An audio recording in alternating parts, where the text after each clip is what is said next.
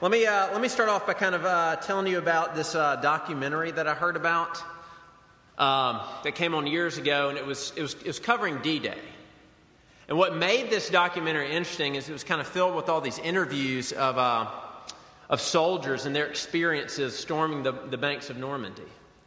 And at one point, what they did is they interviewed these people back to back who had different perspectives. And so one is they interviewed a guy in the infantry who was literally storming the banks. He was running the beaches, trying to push back the German army, right? And as they interviewed him, he said this. He said, as I was coming up the beach, I remember looking around, and I recalled the events, and I just saw people being mowed down left and right by the German gunfire. And he said, and I thought to myself, there is no way we're going to win. But then right after that, they interviewed this American pilot who was watching the same events but was flying overhead and bombing for cover. And he said this. He said, as I watched the events on the beach, and I saw line after line after line of American troops keep coming and coming and coming, he said, I started realizing there's no way we're going to lose. And see, think about that. Both the men saw the same events, but they had a completely different perspective. Why? Because the man on the ground, all he could see was what was in front of him. That was his whole picture of truth. But the man up in the air, he saw the same events, but he also saw the big picture. And he saw that what that man was seeing on the beach wasn't the whole story. And so he had a different perspective, and it changed everything. And we're walking through the book of Revelation, and we're seeing how it's written to these Christians in the first century who are confused, who are scared, who are doubting, because at the least they're very uncomfortable. At the most they're being killed and thrown into prison because they're following this dead and resurrected Jesus. And Revelation keeps saying things are not as they seem. There's more going on than you can simply ascertain by the unaided senses of touch, hear, and sight. And so in Revelation 4, what the Lord Jesus is going to do is he's going to come to John, he's going to come to us, and he's going to say, I know you're confused. I know you doubt. I know you're in pain. But I want you to see something. I want you to see the full picture of what actually is going on so that your vision isn't hindered, so that you have the full perspective. Because Jesus is going to say this, the reason that you and I are so afraid, the reason that we're so insecure and life seems so unstable is because we're looking at a partial truth as if it's everything. And Jesus is going to say, I want you to see this. Look at this. So let me pray. Father, would you help us to see what John saw? We admit that we are weak. We are helpless. We admit we're sinful. And so you have to give us the eyes to see and the ears to hear. Would you do that? Would you enable us to be enthralled by the Lord of this universe that sits on the throne and rules and reigns in power, but also rules and reigns in tremendous grace? That would be worth showing up for. Would you do that in Jesus' name? Amen. All right, Revelation 4, starting in verse 1. After this I looked, and behold, a door standing open in heaven, and the first voice which I had heard speaking to me like a trumpet said, Come up here, and I'll show you what must take place after this.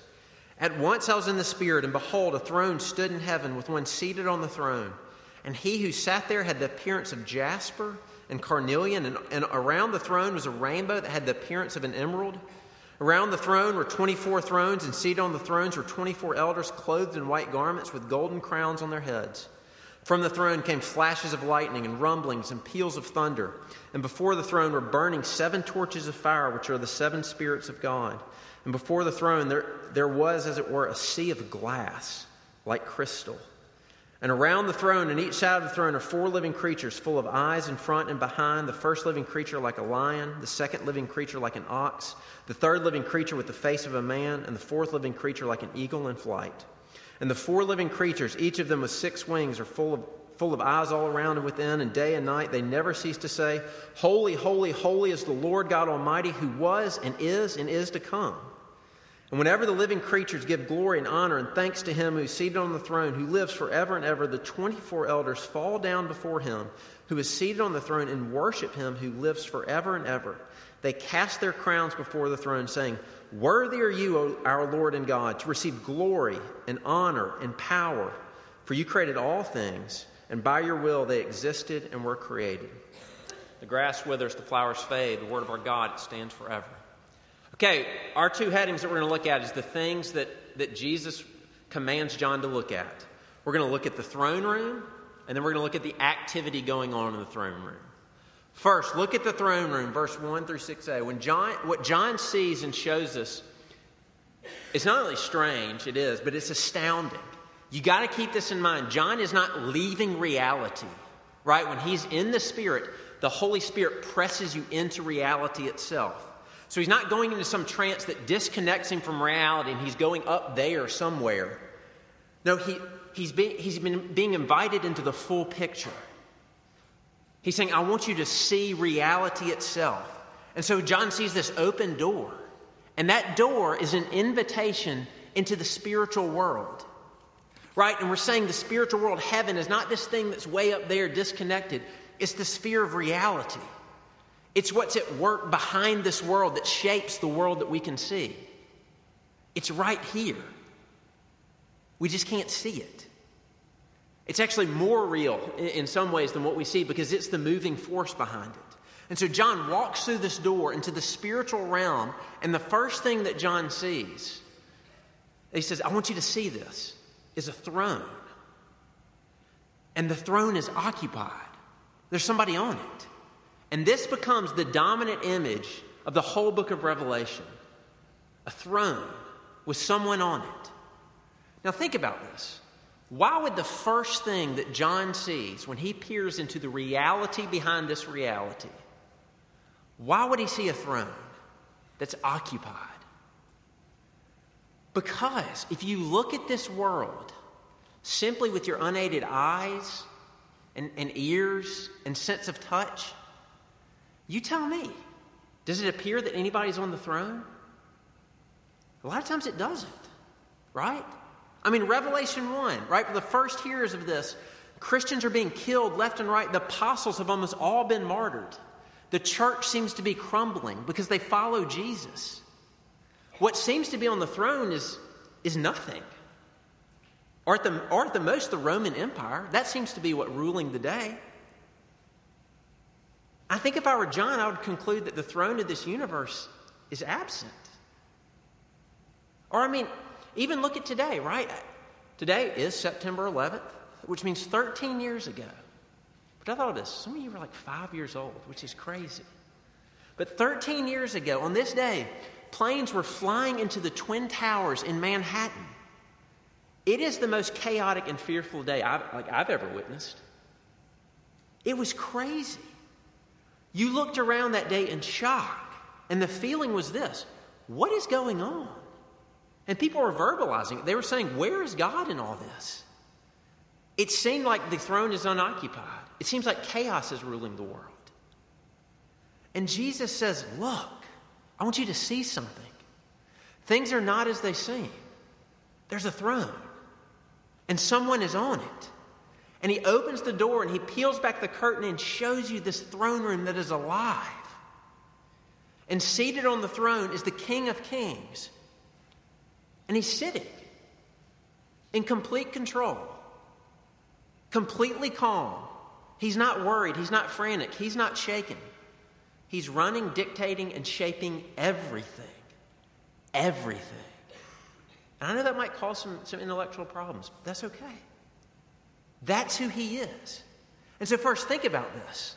Like, I know we push the gigantic, big events, right? Like people being martyred September 11th. But this applies to the garden variety stuff that, like, we go through on our every Monday, Tuesday, and Wednesday, right? Like when your grandparents are getting sick and they're starting to forget who you are, when you're personally struggling to process, like, your loneliness at college, or you're kind of overwhelmed with the sin that's coming out of you, and you're saying, I don't understand how this can be happening, or the breakup still haunts you, or you're still in pain because your dad left you and he shouldn't have. Look what John is saying. The first thing that you need to see is not some kind of plan to cope with your emotions, though that's fine. It's not even some better strategies of discipline of how to kind of get your life together. The first thing you need to know is that there's a throne, and it's occupied. That whatever's going on in your life, in your sphere, in this world, you need to see it's actually because God's on the throne, not because he's absent. And it's not that what you see with your physical eyes isn't true. Of course it is. It's just not the whole picture. But if we start seeing that what I see is the whole truth, and it's only the partial truth, then we're distorted. And so Jesus wants us to see the throne. But then what does he see? He begins describing the person sitting on the throne. Right? How do you describe the Lord of this universe? He just starts grabbing these images. And he says he has the appearance of jasper and carnelian. And there was a rainbow that was going all out from his throne that was like emerald green. Jasper, right? It tends to be kind of translucent. Light kind of flows through it. It's the color of kind of yellow and green. Carnelian is this reddish stone. And there's this brilliant rainbow that seems to be covering everything. It is this incredible picture of unobstructed beauty. That's what he sees. It captivates him. So, right, if you were to ask John, wait, what did the Lord look like? John would say, yeah, I don't know. It was like jasper and carnelian. It was astoundingly beautiful. Because the point is not to describe what what the Lord looked like so you can draw it. The point is for this reality to capture your imagination and actually move you and change you. So why does John press the Lord's beauty on us? I think this is key. Because think about this. When something is beautiful, the value and the worth is inherent in the object, not because it does something for you. It just is worthy. It just is beautiful. Tim Keller talks about this, it's in one of his books. He talks about how he used to view classical music, like Bach and Beethoven, right? He said at first the only reason they listened to Bach and Beethoven was because he was in this music appreciation class in college, and that's what was going to get him through college, right? He had to listen to this music to get a good grade so he could get a job and make money. And so music was just kind of this means to an end. But then he said something happened. As he started getting older, he started seeing the inherent beauty in Bach and Beethoven. He said a funny thing happened. Music used to be the thing that would ensure I'd get a job and get money. Now I started spending money so that I could purchase music from Bach and Beethoven. Why? Because music was no longer a means to an end. It was captivatingly beautiful. It in and of itself was valuable, just for what it is. That's what John is pushing on us. You see, one of the indications that you are actually dealing with reality itself and that you've met the real God is that you no longer see him as useful. He's not just useful, he's beautiful. That the worth of who he is not dependent on what he gives you. It's just what he is. He's astoundingly beautiful. And see, this is why it's so applicable to our struggles. Because a lot of us, when things get tough, when life isn't turning out how we thought it should in college, the temptation is to say, well, what's the use of following Jesus? Like, why follow Jesus if he's not going to give me a boyfriend? Or if he's not going to immediately take my sin away? Or if he's not going to give me the life that I want? And at that point, when we turn our back on Jesus because he doesn't give me the things that I want, we've shown our hand, haven't we? We've said he's not intrinsically worthy. We've said he's only worthy if he gives me what I find to be supremely worthy, which is this stuff. And he's just useful. And John is pressing in that, no, he is beauty itself.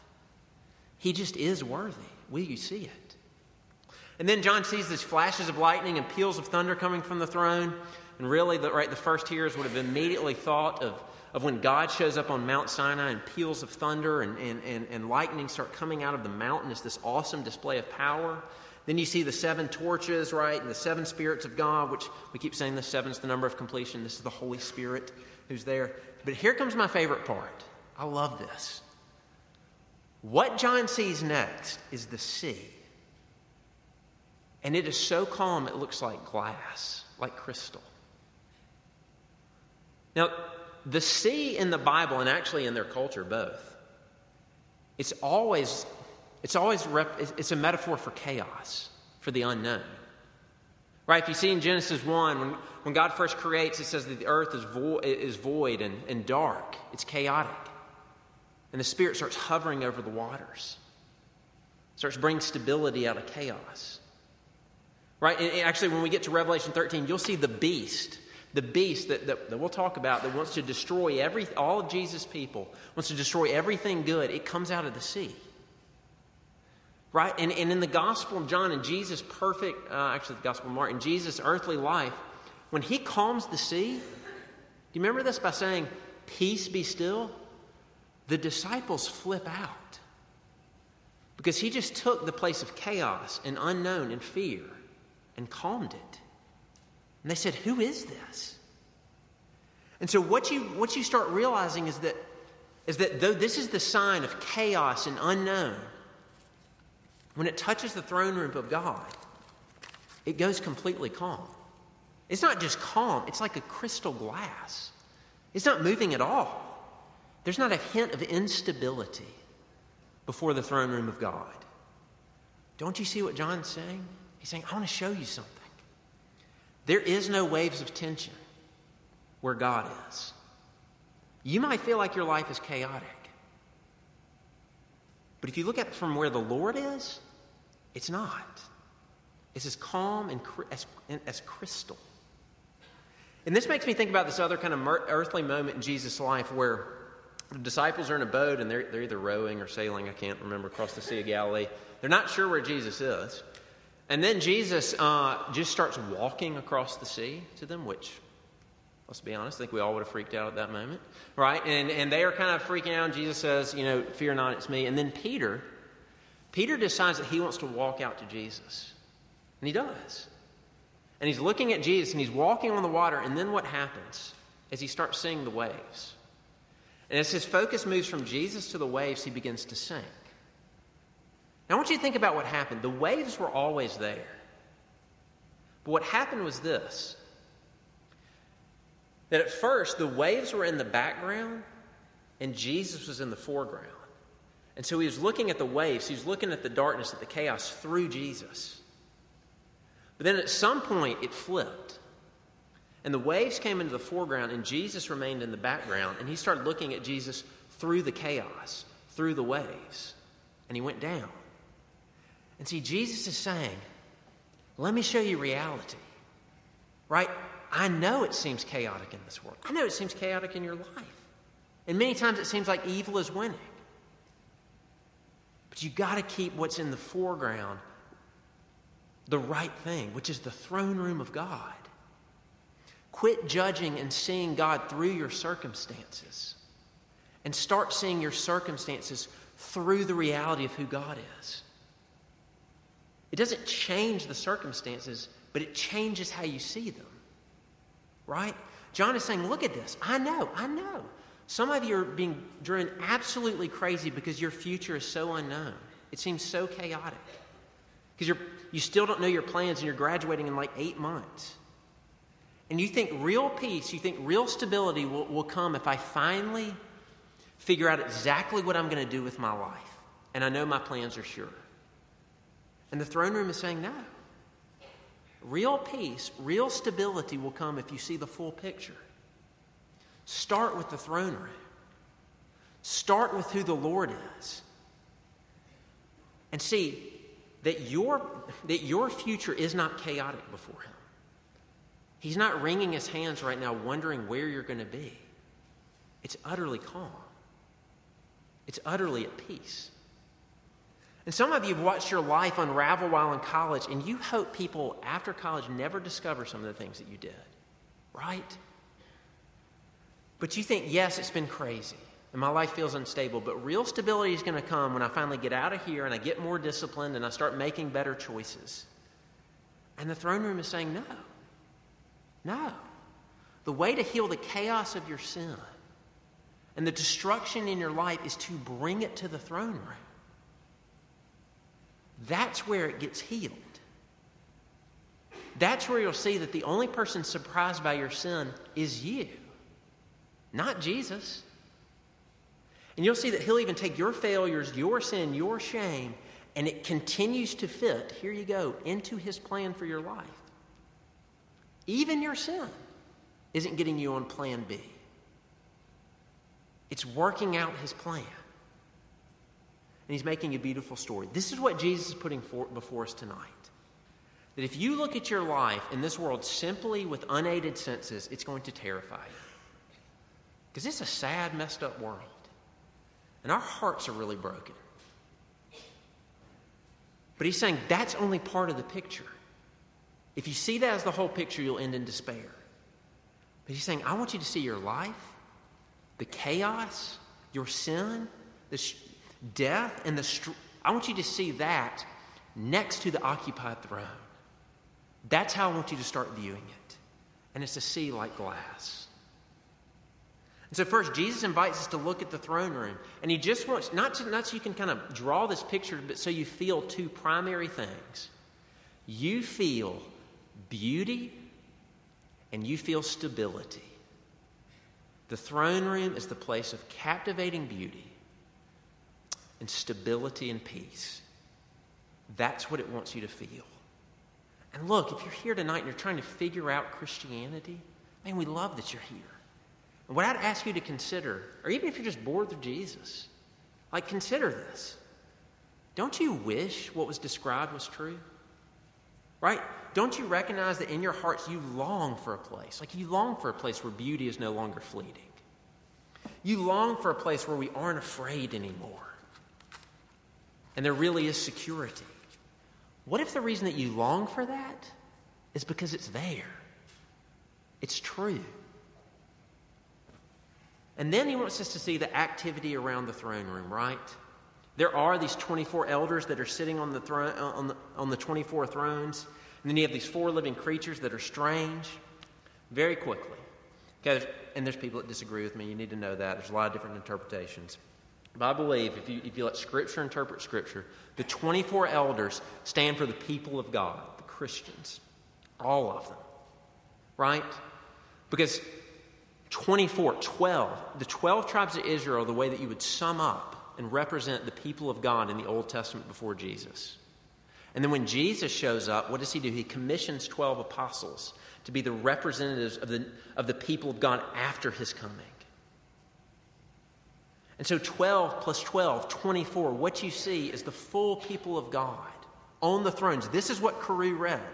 The Apostle Paul says believers have been raised right now. Not will be raised sometime, but presently you are seated in the heavenly places with Jesus. You're in that reality. And what about these strange creatures? What are they? They have 6 wings, eyes all around, face of a lion, face of an ox, face of an eagle, face of a man. Again, there's difference of opinion here. What I think if you interpret Scripture, is you start realizing it's the number of 4, both culturally and biblically. It's the number for creation. Right? The 4 ends of the earth, the 4 winds. And so John is looking into reality itself, and he sees not just all the people of God, but he sees the 4 creatures which encapsulate all of the animate creation. And they're all around the throne.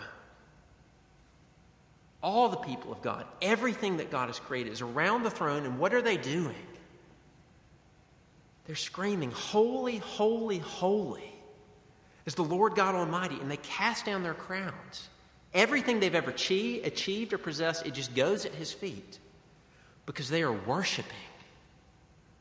They are worshiping. Why are they worshiping? Because he is beauty. Because he is power. He is peace. He's reality itself. And what you'll begin to find is this. The question is never, do you worship? Right? If we're seeing into reality itself and all of creation and all people of God are worshiping, what you realize is that worship is at the heart of this universe. It's never a question of will you worship? It's what do you worship?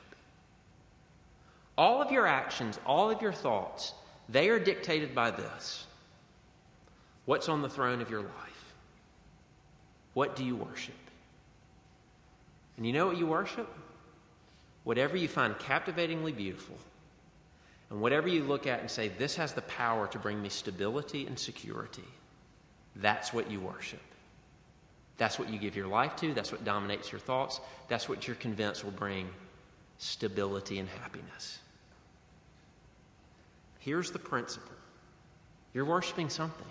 It's the reason for your actions and your thoughts. What is it?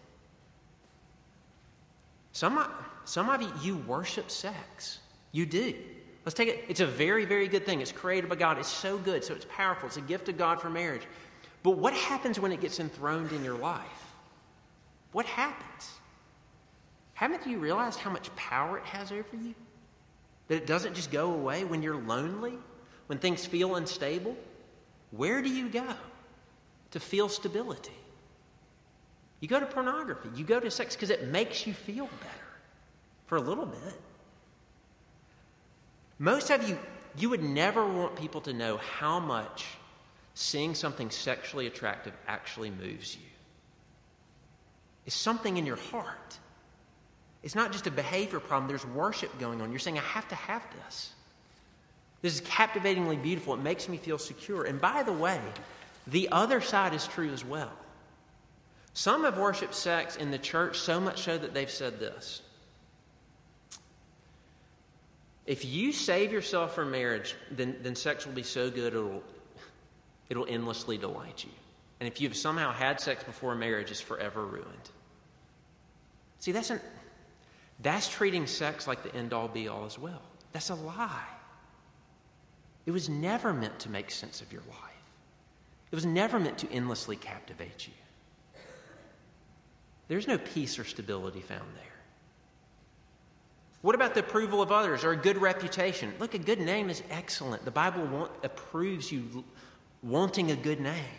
But if you enthrone it, if it's the thing that captivates your heart and becomes the thing you look for peace and security, man, then you'll devote your time, your energy, your thoughts, and money to ensure that I'm always on good terms with the people I need to be on good terms with. And what happens when you disappoint somebody? Your life becomes unstable. You're afraid. And the peace is always fleeting. Or here's the big one, I think. I think some people on campus, I think you've gotten really good at this. You've perfected the art of looking as if you don't worship anything. And you're good at it. You're coolly unaffected by anything and everything. Every party that you go to is just kind of take or leave it. Every relationship I can take or leave. Every class that I take, I don't have to take that seriously because I'm coolly unaffected by everything. Do you know why that is? Because the object of your worship is your own control. And what really fascinates you and what really makes you feel secure and at peace is that you're in control. And so you remain detached from everything because that makes me feel okay. And by the way, this is why some of us men don't know how to cry, because crying makes you feel out of control and you'd rather remain detached. But see, with all the bravado and all the sarcasm and all the casual self-reliance, it's just an act of worship. It's a worship of your own control. And beneath it all, I'm telling you, you're very afraid. I know you are. It's okay. But so much of what goes around on this campus is not because you're cool and stable. It's because you're desperately insecure and afraid. And you know that. You're worshiping what you can't hold and can't sustain you. And Revelation 4 is saying, if you look to anything but the Lord on the throne for stability, for peace, to stop your fears and to captivate you with beauty, you're skewed. It's not that those things aren't real. Yes, they're real. But it's that you're looking at the partial picture. Those things have beauty and power simply because the Lord created them. Simply because they are aspects of His creation and He upholds them.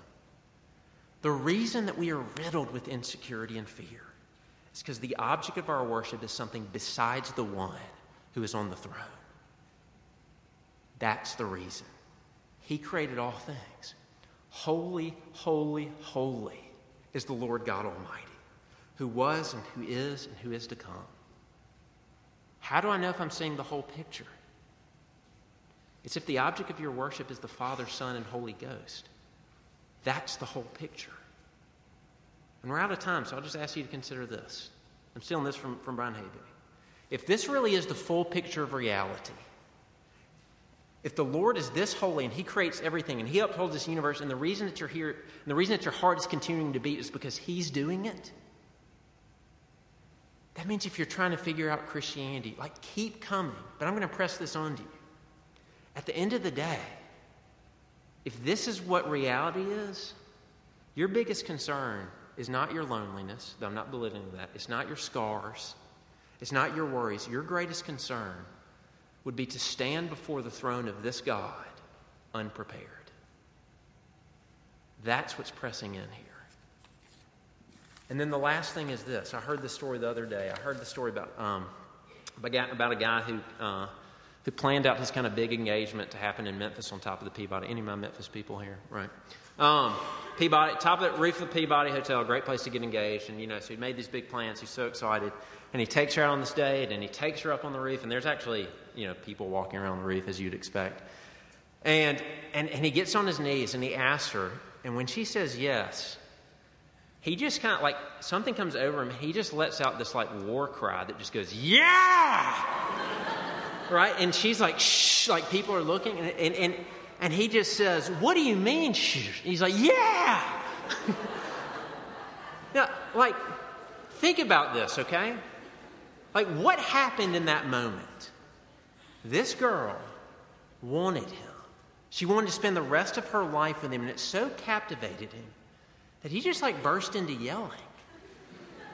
It just was too good to be true. That's worship. How does John get into the throne room? This is what I want you to hear. He's invited by the Son of Man, by Jesus. That's the trumpet who's calling to him. Jesus says, come up here. I want you to see this. And Jesus is not just saying this to John. The rest of the Bible tells us this. He's saying it to sinners. Jesus says this to people who are academically deceitful, who are addicted to things that you don't want people to know about, to self-righteous people, to people who look at pornography. Jesus is inviting you to come up to the throne room. And you say, I can't come. I don't belong there. If I come in there, my dirtiness, my sin will ruin the purity of that place. My unrest will disturb the peace of that place. But Jesus is saying, yeah, you're right. You can't enter the throne room on your own merits. But you know what? You belong in this place because I want you here. I want you here. You can't come on your own merits, but if you come in my merits, in my righteousness, in my forgiveness, you belong here. Man, wouldn't that be captivatingly beautiful? Wouldn't that bring some stability? Shouldn't that make us go, yeah. He's inviting you tonight, not up somewhere distant. It's here. It's pressing in on you. Come see the full story. It's better than you think. Let's pray. Lord, we thank you for Revelation 4. In many ways, it sounds too good to be true. How could the holy and beautiful and pure and almighty God invite us into his presence? We know we're dirty. We know we're unstable.